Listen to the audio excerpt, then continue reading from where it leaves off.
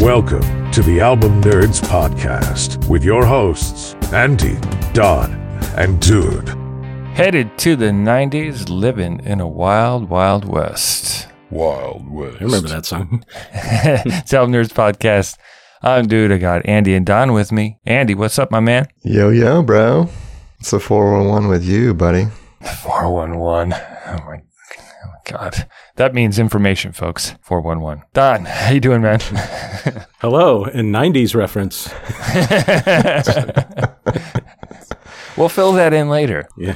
All right, so this is the Album Nerds Podcast. We love talking about albums. That's what we're going to do today. So we have a great show for you. We're going to be talking about 3 albums that were released in the year 1990, answer a question, talk about what we learned, and then spin the wheel of musical destiny at the end of the show to find out what kind of albums we'll talk about next week. But this time it's all about 1990. That's what I'm talking about!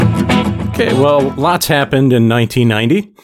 East and West Germany were reunited, which resulted in the demolition of the Berlin Wall. The Hubble Space Telescope was launched. Iraq invaded Kuwait. Nelson Mandela was released from prison in South Africa.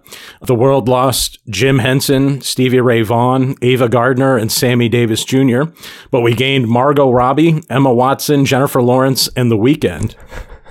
Wait, we gained them? I like that. I think that's funny. Oh, that's when they were born. Yes, there you go.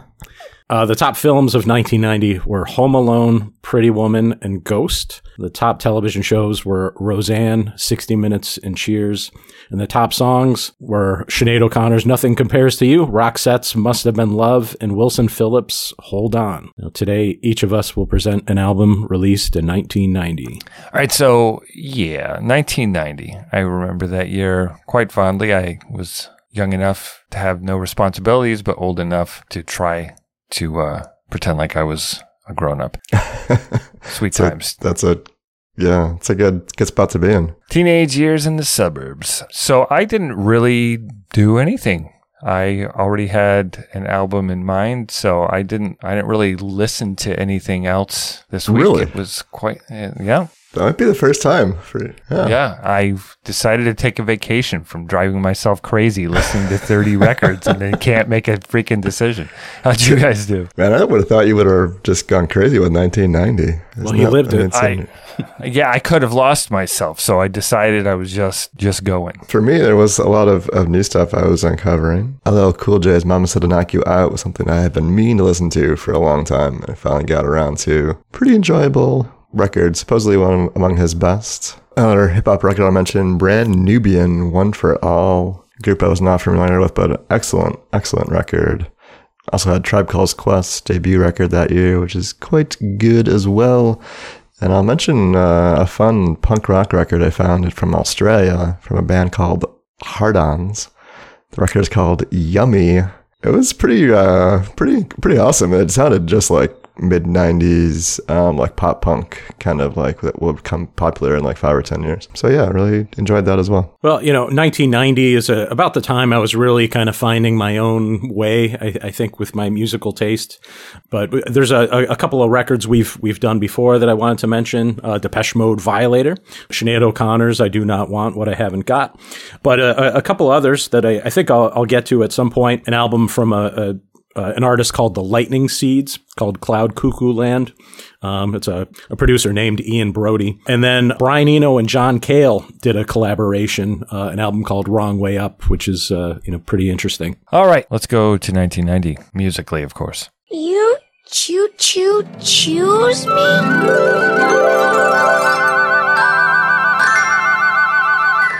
We're going to be talking to Sonic Youth very soon. In the meantime, though, we thought we'd remind ourselves about the history of Sonic Youth, of course, who are arguably one of the most influential bands on the US hardcore scene over the past 10 years. All right, from a 1990 selection, we are indeed talking about Sonic Youth and their 1990 album, Goo. Let's play a little bit from the lead single, Cool Thing.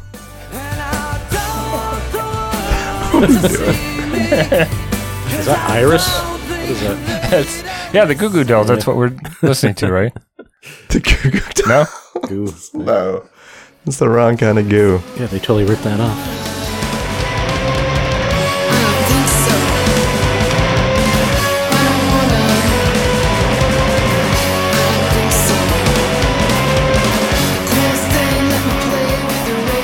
Alright, so Goo is the 6th full-length album for the 4-piece from New York City. New York City?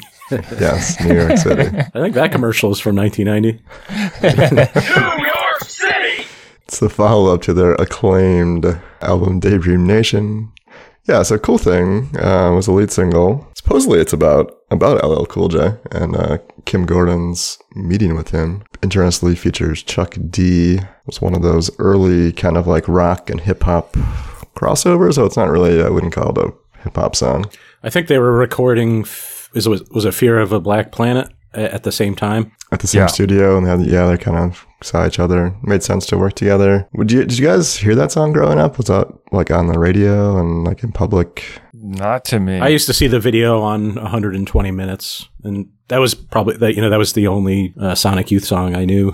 If I had cable, that's all I would have done is watch MTV. So yeah, I did not. So I missed a lot of stuff. Yeah. This record definitely got some MTV airplay. It was kind of their, I guess I would say, one of their like mainstream breakthrough, I guess, as much as you could say for the Sonic Youth had. Daydream Nation got them a lot of notoriety in like the underground scene, but this record was a little bit more stripped down and a little bit more accessible, if you could say that, than some of their earlier work. The 3 words I use to describe it are goo for all. Ugh. You want some of that good goo, buddy? I don't know. Undecided on the goo.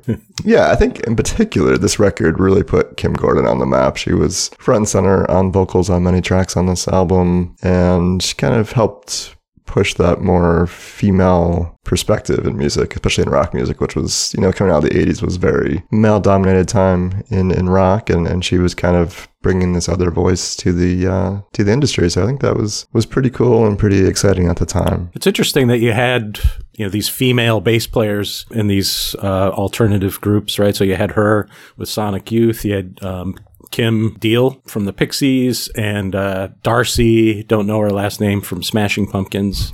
Mm-hmm. I think she just goes by Darcy. Yeah, no, it's definitely a blooming trend here at this time. And I think it was pretty exciting. We didn't trust them with lead guitar yet. Yeah, I was just gonna say it was like, oh well, you want to be in the band? I guess you could play bass. Can't mess that up too bad. And a step up from tambourine, so several steps up, many steps up from tambourine. It's a process. All right, let's play another cut from the record. This is a little bit of Mildred Pierce.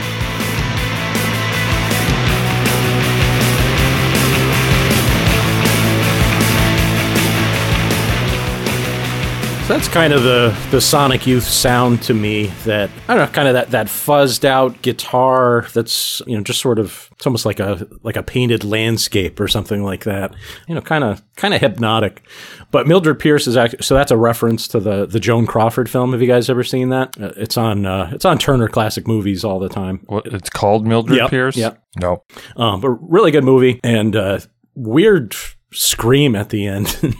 Because the song is just kind of going on instrumentally, like you just heard, and then at the end, all of a sudden, there's like this hardcore scream. Apparently, that song is one they had come up with back, when the band first started, and they finally put it on record. So the 3 words I chose to describe the album are just fuzzed guitar landscapes.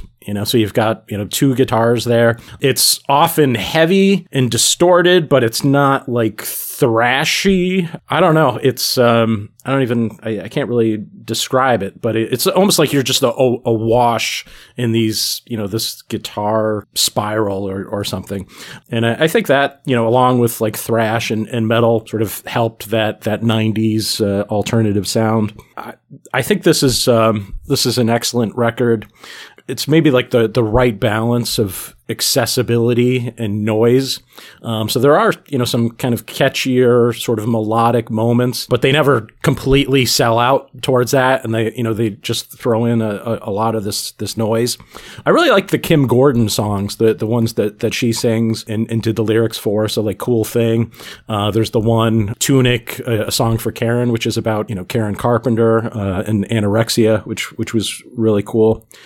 Well, to be clear, anorexia was not cool, but the song was. Yes, thank you for that. I mean, I guess this sort of came out of like what they called like a no wave movement. I like, some of this sort of like post-punk guitar work because you can't really find the blues in it. The blues guitar sort of dominates rock and roll, and you can't really find it on this Sonic Youth record anyway. I actually read that is it Thurston Moore? He actually had been listening to Nirvana Bleach when this album was made, and he was actually trying to capture that sound. Nice. Yeah. Oh, that's interesting. All right, let me play one more cut from the record. This is the opener, Dirty Boots.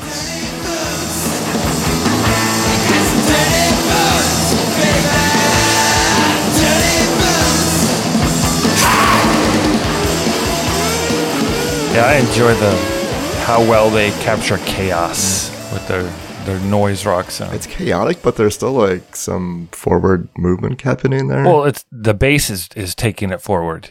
The bass groove, I feel, is what is driving it forward, even though, you've got lyrics. There are other lyrics in the song, but the Dirty Boots, baby, is so old school rock and roll, Yeah, totally. So somehow it worked. So I had never listened to this album in total. I've heard a few of their others over the years. I did enjoy it. The 3 words I used to describe it was post-punk leap. So you had your post-punk new wave movement in the late 70s, early 80s. Talking Heads had a bass player that was a woman as well. But yeah, so I think that's interesting. So this did remind me some of the Talking Heads in terms of the dynamics. It just is dirtier. They put more grit on it. They took some of the new wave sheen off of it. What did you say earlier, Don? Instead of new wave? No wave. No wave. I think that's a perfect description of what I was thinking. I didn't find that term, but I would have cleverly woven it into my little speech here had I known about it. This album moved nicely. The songs were interesting, all of them. I did like Kim's work as well. That just totally different vibe on those songs, even though they still had that dirty sound to them. So Dirty Boots, I kind of gathered, could be about a lot of things. Youth culture, what they were calling slam dancing or moshing. Perhaps it could be traveling. You put on your boots and you go on tour. You go experience life in your boots. The dirtier your boots are, the more experience you've had, is kind of what I was taking from that, baby. So yeah, all in all, I was pretty happy with the listening experience, and I will go back to this and maybe play around a little bit more with their discography. Yeah, I think arguably this was the high peak of their discography. So yeah, if you haven't heard Goo, I think it's definitely one of the more accessible and one of the more fun to come back to Sonic Youth records. So check it out. I'm good enough, I'm smart enough, and doggone it, people like me. If you're enjoying the show, and we hope you are, do us a solid and leave a review on Apple Podcasts or your favorite podcast app. Maybe we made you laugh, or you discovered an album you enjoy. Leaving a review keeps the show going and helps other music fans find us. And we were going to New York to record, and there were lots of groups like the Peach Boys and the Bebox Boys and the Beastie Boys. So we thought we'd become the Pet Shop Boys, because the boys sounded New York and the Pet Shop sounded really kind of English and weird. He said it. I didn't.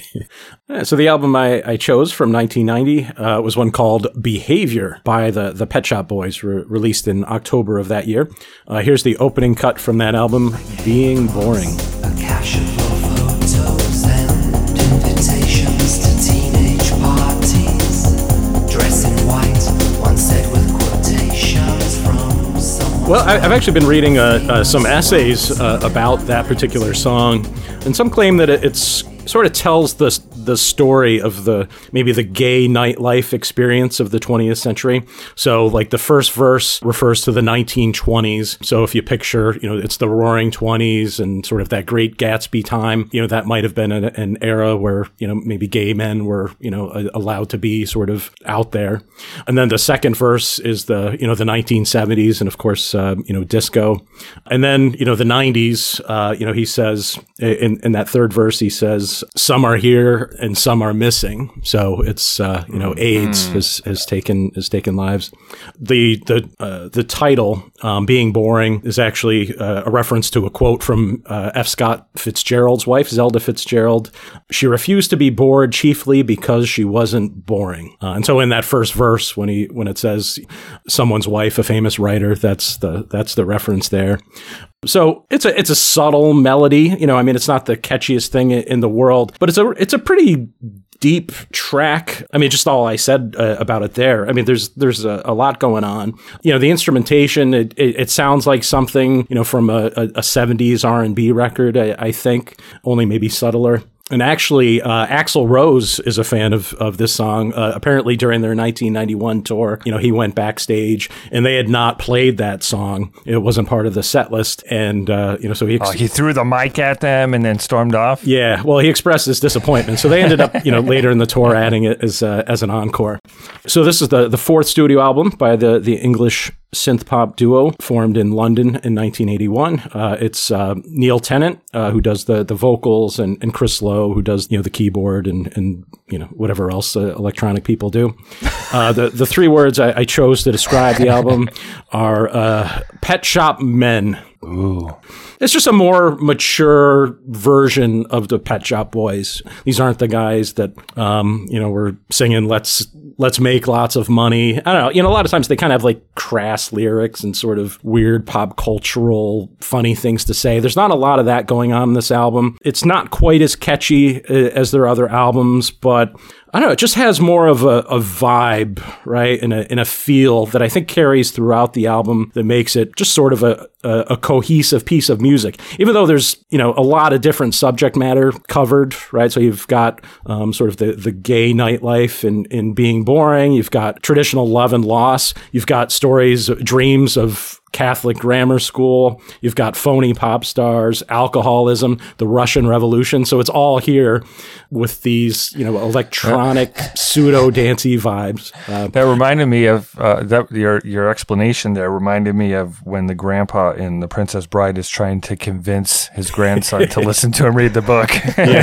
We got knights, there's sword fights, giants, monsters, chases, escapes. Right. So I will shut up. Here's a song called "How Can You Expect to Be Taken Seriously?" Tell me, baby, how you really hate publicity. How can you expect to be taken?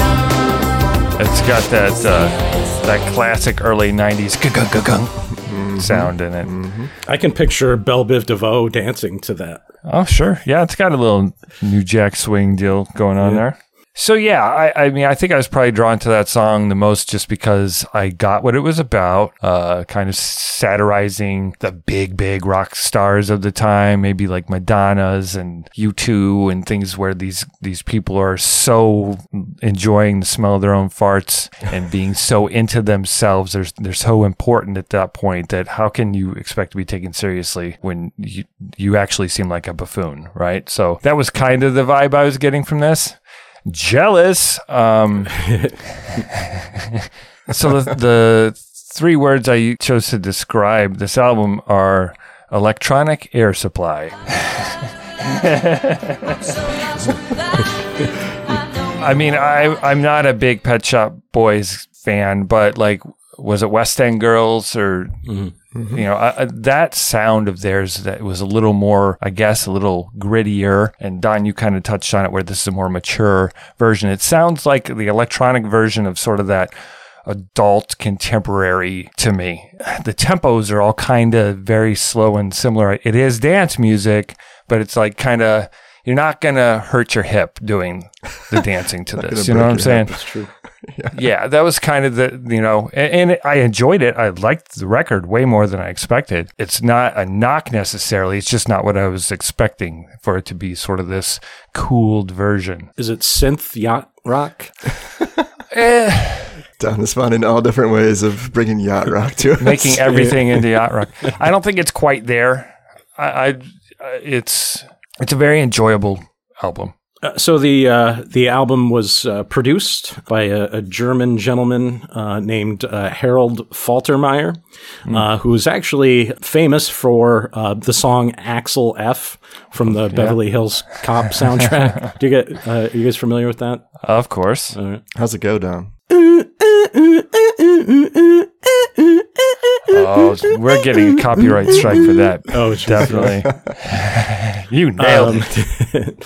Yeah, so strangely, like a lot of the synth pop records in this late 80s, early 90s period, you have these groups still sort of clinging to analog synthesizers, for one reason or another. Let's hear the final track on the album. This is Jealousy. When you said you would, do you lie? Do you try to keep in touch? You know you could. I tried to see your point of view, could not hear or see for. Told you they were jealous. He called it. So I had read that Jealousy was the first song that the duo had written together way back in the day. Is that true, Don? Yep. Actually, I think I've read that other places beyond Wikipedia. So yeah, that seems to be okay. Well, then, if you've got two sources, then we're good. No, it's pretty cool to bring a song back after all those years. I enjoyed that track, and I enjoyed this record overall. But I kind of felt similarly to Dude, as that it's such a subdued sound they're going for here, especially in comparison to their slightly more edgy earlier work. That's the word, edgy. Yeah. I like that. Thank you. Slightly more edgy. Three words I used to describe this record are never boring, but close. I think there's a handful of songs on here that just don't really move the needle much for me. Everything's at such a low simmer. I kept found myself wondering, is there enough going on here to really be saying something? I think the opening cut being boring and a handful of others I enjoyed So Hard, which is probably the most dancey track on the record. But I think so much of it feels like they're pushing back that danciness side of their sound that they had for, a decade or so, and then kind of getting lost in this in-between space, I guess. It just feels like it's very in-between record. Though I think it's very pleasant, and I really enjoyed, is it Tennant? Is that how you say his name? Or Tennant? Yeah.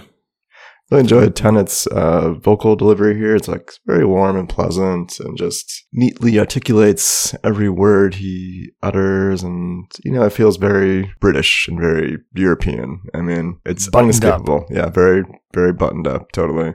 Charming, but for me, it didn't really say a lot. I didn't really relate to it too closely. I would encourage you guys to spend more time with the record, because I remember even as a 14-year-old boy who was a fan of the Pet Shop Boys, when I first got this album, I'm like, it did seem boring to me, but I listened to it a lot, and it's really become my favorite Pet Shop Boys album, and really one of my favorite albums of all time. Really?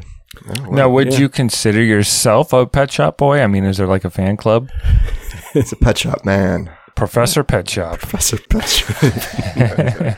Okay, anyway, so that was Pet Shop Boys with their 1990 album, Behavior. Excuse me. I'd like to ask you a few questions. It's that time on the show when we ask ourselves a question. So 1990 had plenty of memorable moments in the world of entertainment. The Simpsons and Seinfeld were picking up steam. Dances with Wolves and Goodfellas were playing at the movies. We got Milli Vanilli admitting to lip-syncing hits such as Girl, You Know It's True. I forgot they got their Grammy revoked. Yeah. Well, now no one cares. All of those dancing fools that perform lip-sync all the time, and no one cares anymore. All right. Well, what were you guys up to and enjoying at the beginning of the 1990s? Andy, you were just a young fella. Yeah, I was a wee lad of 9. Yeah. So the things that I were into were probably not the things that were super popular at the time, mostly like He-Man and G.I. Joe. But I do remember very clearly first hearing Vanilla Ice and Crisscross in school on a cassette tape someone had on a Walkman. We passed it around, and I was kind of blown away by that, and I rushed out and had my dad buy me MC Hammer's Please Hammer Don't Hurt Him, or whatever that was called. That's the one, yeah. So hip-hop, I guess, was kind of what was cool for me at that time, and that was pretty exciting. Yeah, I mean, I was into stuff like Parker Lewis Can't Lose. What's Parker Lewis Can't Lose? It was a TV show on Fox that was kind of like a Ferris Bueller type of character. Okay. Smartass. Yeah, a lot of the like jock guys in high school called me Parker because I sort of looked like that kid, I sort of dressed like that kid, and I was always like scheming and getting in trouble and stuff. So I was pretty proud of that at the time. I was more of a pop music guy at the time, so top 40 stuff. Without MTV to shape me, I was kind of floating. I'd go from being all into hip hop, and then I'd go to a bunch of rock stuff. I was not finding an identity, and I got there by the mid-90s. Give it a year or two. Well, you guys can, probably guess the kind of music I was listening to.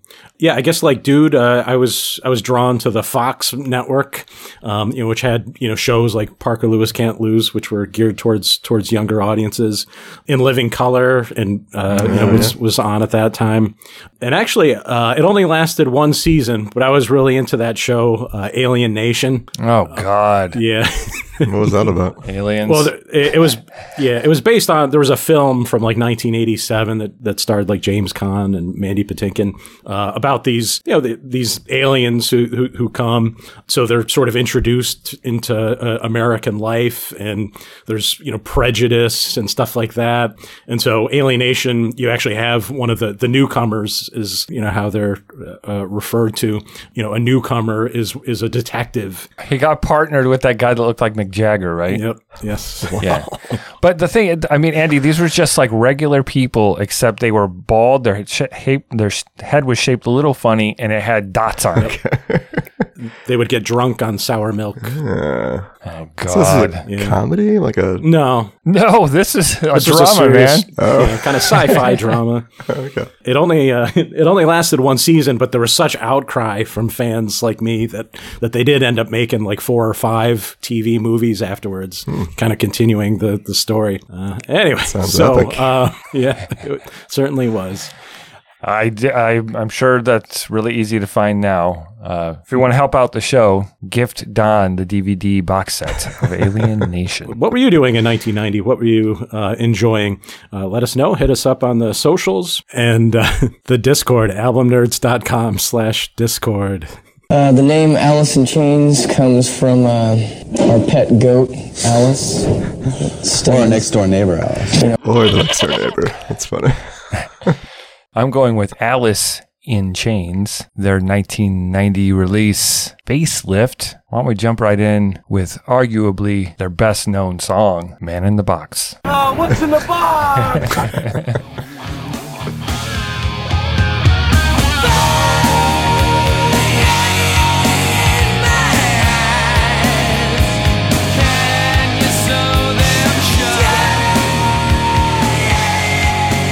Okay, so Facelift, debut studio album released on Columbia Records, released August 21st, 1990 by Alice in Chains. They were formed in Seattle, Washington in 1987. Original lineup here, Lane Staley on vocals, Jerry Cantrell guitar and vocals, Mike Starr on bass, and Sean Kinney on drums. They're considered one of the pioneering groups of the grunge music movement. These bands were starting to get signed, but they were to a major label. They were more viewed at the time in the metal space because there really wasn't anywhere else to put them. And they actually had a hit, a gold record before Nirvana, before grunge in Seattle busted wide open. So I kind of think they have a special place where they didn't need that. They were already establishing themselves, and they probably would have been a metal band with a different take on it. But they wouldn't have been thrown into that grunge thing. I could, they were like opening for Metallica and bands like Guns N' Roses and stuff. I think they would have been in that category. The 3 words I used to describe this album were metal with rust. The Seattle sound was a lot of things, metal, punk, hard rock, forged after years of being in a rainy sort of scene that was all to itself. And I think that kind of atmosphere of these bands competing to play in clubs built this dark, dank thing that became Alice in Chains. It's a rainy, dark sound they have developed here. Yeah, it's heavy and slow. It's hard to put your finger on what's dark about it. I mean, the lyrics are somewhat, but it's just that. There's a weight. That guitar sound. Yeah. It sits on your chest. It's the beginning. It's the blend of those vocals between Jerry and Lane. Lane takes a lot more of the lead here than he does later as they develop their sound and got more into those harmonies, that haunting harmony, that darkness. I mean, there's just something so dank about all the songs, even though these are not nearly as dark as it gets later. This is before Lane was losing himself to drug addiction. Aren't songs about that here, which is part of what makes this album very enjoyable to me, why I like it so much as the years have gone on. The first one I got was Dirt, and then I went back and got this, and now I think I prefer this one just because it doesn't have that. I know too much about what happened to Lane and his struggles with drugs and overdose, so it's nice to just hear them be them. All right, why don't we listen to a little bit of I Can't Remember.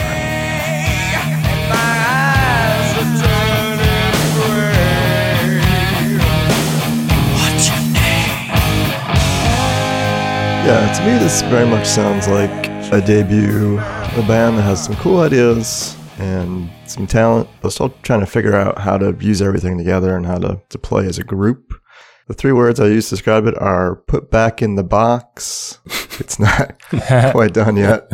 The parts are here, but I'm not sure they really understand how to use everything together yet. The beginning of the record, I think, is excellent. If this was like a 4-song EP, I think this would be heralded as one of the triumphs of the era, but I think it does lose its way as it continues on, and there's a handful, a lot of tracks I think just kind of stumble about, don't have much direction or momentum. But there is just some inherent things that the group has I think are great, and they develop them later on in their career, and I think that becomes a little more interesting. But there's the pieces that are here. Bleed the Freak I think could have been like a pretty big single if they had released that at the time. The rest of the record, I was just surprised at how sort of blindly it navigates itself. Was how I felt. This exercise, listening to it, it was way better than I remembered. It's been a while since I listened to it, and I had always felt the same, that it was top heavy, that the best stuff was at the beginning. But I found as I listened to it, I was really starting to enjoy songs like Love, Hate, Love, and I Ain't Like That, and Confusion.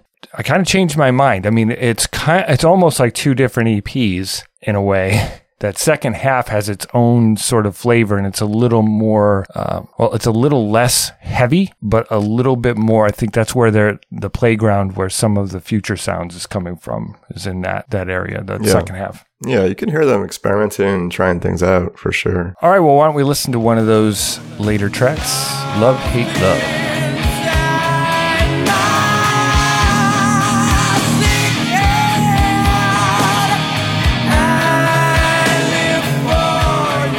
Yeah, it's one of the, I guess, more like a slower and kind of more epic track. I believe it's the longest one on the album. I wasn't sure exactly what to make of the lyrics. Almost sounded like he was, going to murder somebody. I found a quote that's attributed to Staley. I mean, I guess you never know. But he said, that was a song about myself and my girlfriend, and I wrote it during a time when I was treating her really badly and didn't know how to break the pattern. It was kind of therapeutic, when you really don't know how to break a sick pattern. Then you write it down and sing it, and it kind of breaks the pattern. That's cool. Yeah, so I thought that was interesting. And I like the idea that, he's actually using, a lyrical exercise to, as therapy. The 3 words I chose to describe the album, it's actually more than 3 words: hard rock, thrash, and rain. Similar to what you guys already said, right? So, it's like a fusion of, I think, more of your traditional sounding kind of bluesy rock, like from Aerosmith and AC/DC. But I think it's also informed by like the thrash of Metallica, Megadeth, Slayer, and Anthrax. And it actually, now that I think about it, I feel like maybe Alice in Chains, more than the other grunge bands, maybe used more of that thrash sound than the others did. Maybe not Soundgarden. I feel like maybe Soundgarden did, but I don't remember a lot of thrashing from like Pearl Jam. Yeah, and like Soundgarden to me had more of a Motorhead-ishness to them. Yeah, oh, that's true. Maybe because of bad motor finger. Oh, right, that makes sense. Yeah, and so of course I do think that the rain of Seattle probably has an influence on these bands. So there is that darkness. It's cool that they're able to create that sort of dark atmosphere without a lot of extra instrumentation. You know, it's just guitars. I didn't hear a lot of strings or keyboards thrown in. And so they're able to kind of use the empty space, I think, to, you know, create that dark vibe, which is really cool. Listening to this album and paying attention, I was really blown away by Staley's vocals. I mean, they're just so charismatic, and it's not something I ever appreciated. I mean, I think early on, I mean, I was just not open to this kind of thing when I was young, but it was just the guy going, but I mean, even in the cut you played of Man in the Box, I mean, the way he's singing just changes so much. He ends up like kind of crooning at the end, and he's just got so much power behind it. And so different from like the metal singing of like Dio or Axl Rose, you know. I guess kind of somehow like a masculine vibe to it or something. I don't know. That's, again, I said it earlier, part of why I learned to really appreciate this album is I just get to hear more Lane. Yeah. Soaring and I love the interplay with Jerry, but it got more and more Jerry, I think, probably as Lane was less and less reliable to show up to the studio, that kind of thing, and Jerry took more weight on. So hearing it be Lane's show, I think I really appreciated that over the last week listening to this. I also like that even in the darkness, the dankness of this, there's at the very end. Sexual chocolate, baby! You know? Yeah. I was going to ask you about that part. What is that? It's from Coming to America, the band playing it. Sexual chocolate! At the fundraiser was Sexual Chocolate. That came out in 1989. So I just, obviously he was a fan, or they were a fan of that movie, and just throw in at the very end of your record the serious like rah, rah thing, and then Sexual Chocolate, baby. And I remember hearing that and being like, that's cool. It's surprising listening to the record. It doesn't fit in at all.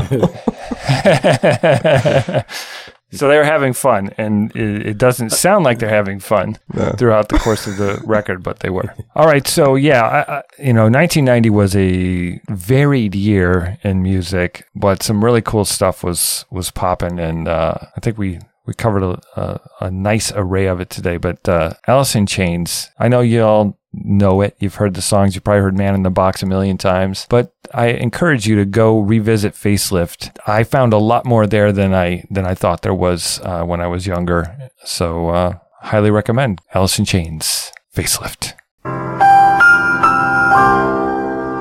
All right, so we went back in the DeLorean to 1990 and checked again. Yeah, sorry. If my calculations are correct. And yeah, so we presented some interesting albums from 1990. What did we learn? 1990. I mean, it's definitely a transitional period in music. I mean, you have hip hop breaking through to the mainstream, and you have obviously the beginning of the grunge movement happening. You have a bunch of things kind of coming to an end in 80s rock. Yeah, I mean, I don't know. I think the good stuff, at least for me, it's yet to come in the decade, but it's cool to hear kind of like, I don't know, we talked about before on the show, it's like how the decades aren't really delimiters of music styles or just, 10-year increments, and you can kind of hear some things from the 80s bleeding over into the 90s, but there's also a lot of cool new ideas that are just taking root here. So for me, probably not my favorite year in music, but I think there's a lot of good ideas here that would become pretty interesting in a few years. Yeah, for me, it was less about what was going on in music and more about just thinking about the years of my pre-adulthood and how they were full of music and memories. And I'm just really thankful that I had the opportunity to drink all this in, that I lived a life where I wasn't having to struggle. I had food to eat, I had a place to live, and leisure time to listen to music and let that be the soundtrack to my life. So that got this exercise going back to 1990 made me think a lot about that time and how free I was to just drink it all in. Thanks, Mom and Dad. And eat Cool Ranch Doritos. Yeah, I feel the same way. I mean, I guess I remember this time fondly because, again, it's when I was really getting serious about music. My family had a CD player, I think, since like 1987, but I finally got one, for my bedroom that year. And in fact, that Pet Shop Boys CD was one of the first ones I had. So it was just, it was an exciting time. And there really is a lot of interesting music, particularly like in the alternative area, because it's before it kind of, really blew up and kind of got hijacked by MTV, so groups like, Sonic Youth and the Pixies, Jane's Addiction, it was really, Husker Du. Yeah. So it was a more, I think it was just a colorful time in music. Yeah, living color, you could say. And that's one to grow on. I'm your density. I mean, your destiny. All right, boys and girls, it is that time once again. Gather around, put on the old hypercolor t-shirts, and we can breathe colors on each other's clothes. Nice. Let's give that wheel of musical destiny a spin and see what fate has in store for us next week.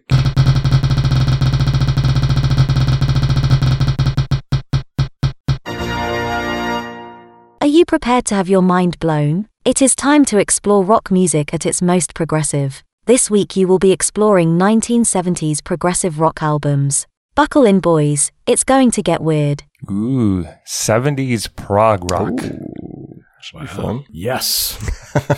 Nice. Quick reminder, we do have 2 open Album Nerds Hall of Fame votes in progress. We're voting on Sly and the Family Stones, there's a riot going on, and Roxy Music's Avalon. If you have an opinion, either yay or nay, you can go to our website, albumnerds.com, or join us on Discord, albumnerds.com/Discord, and rock the vote, get involved. What's your favorite progressive rock album from the 1970s? What else are you listening to?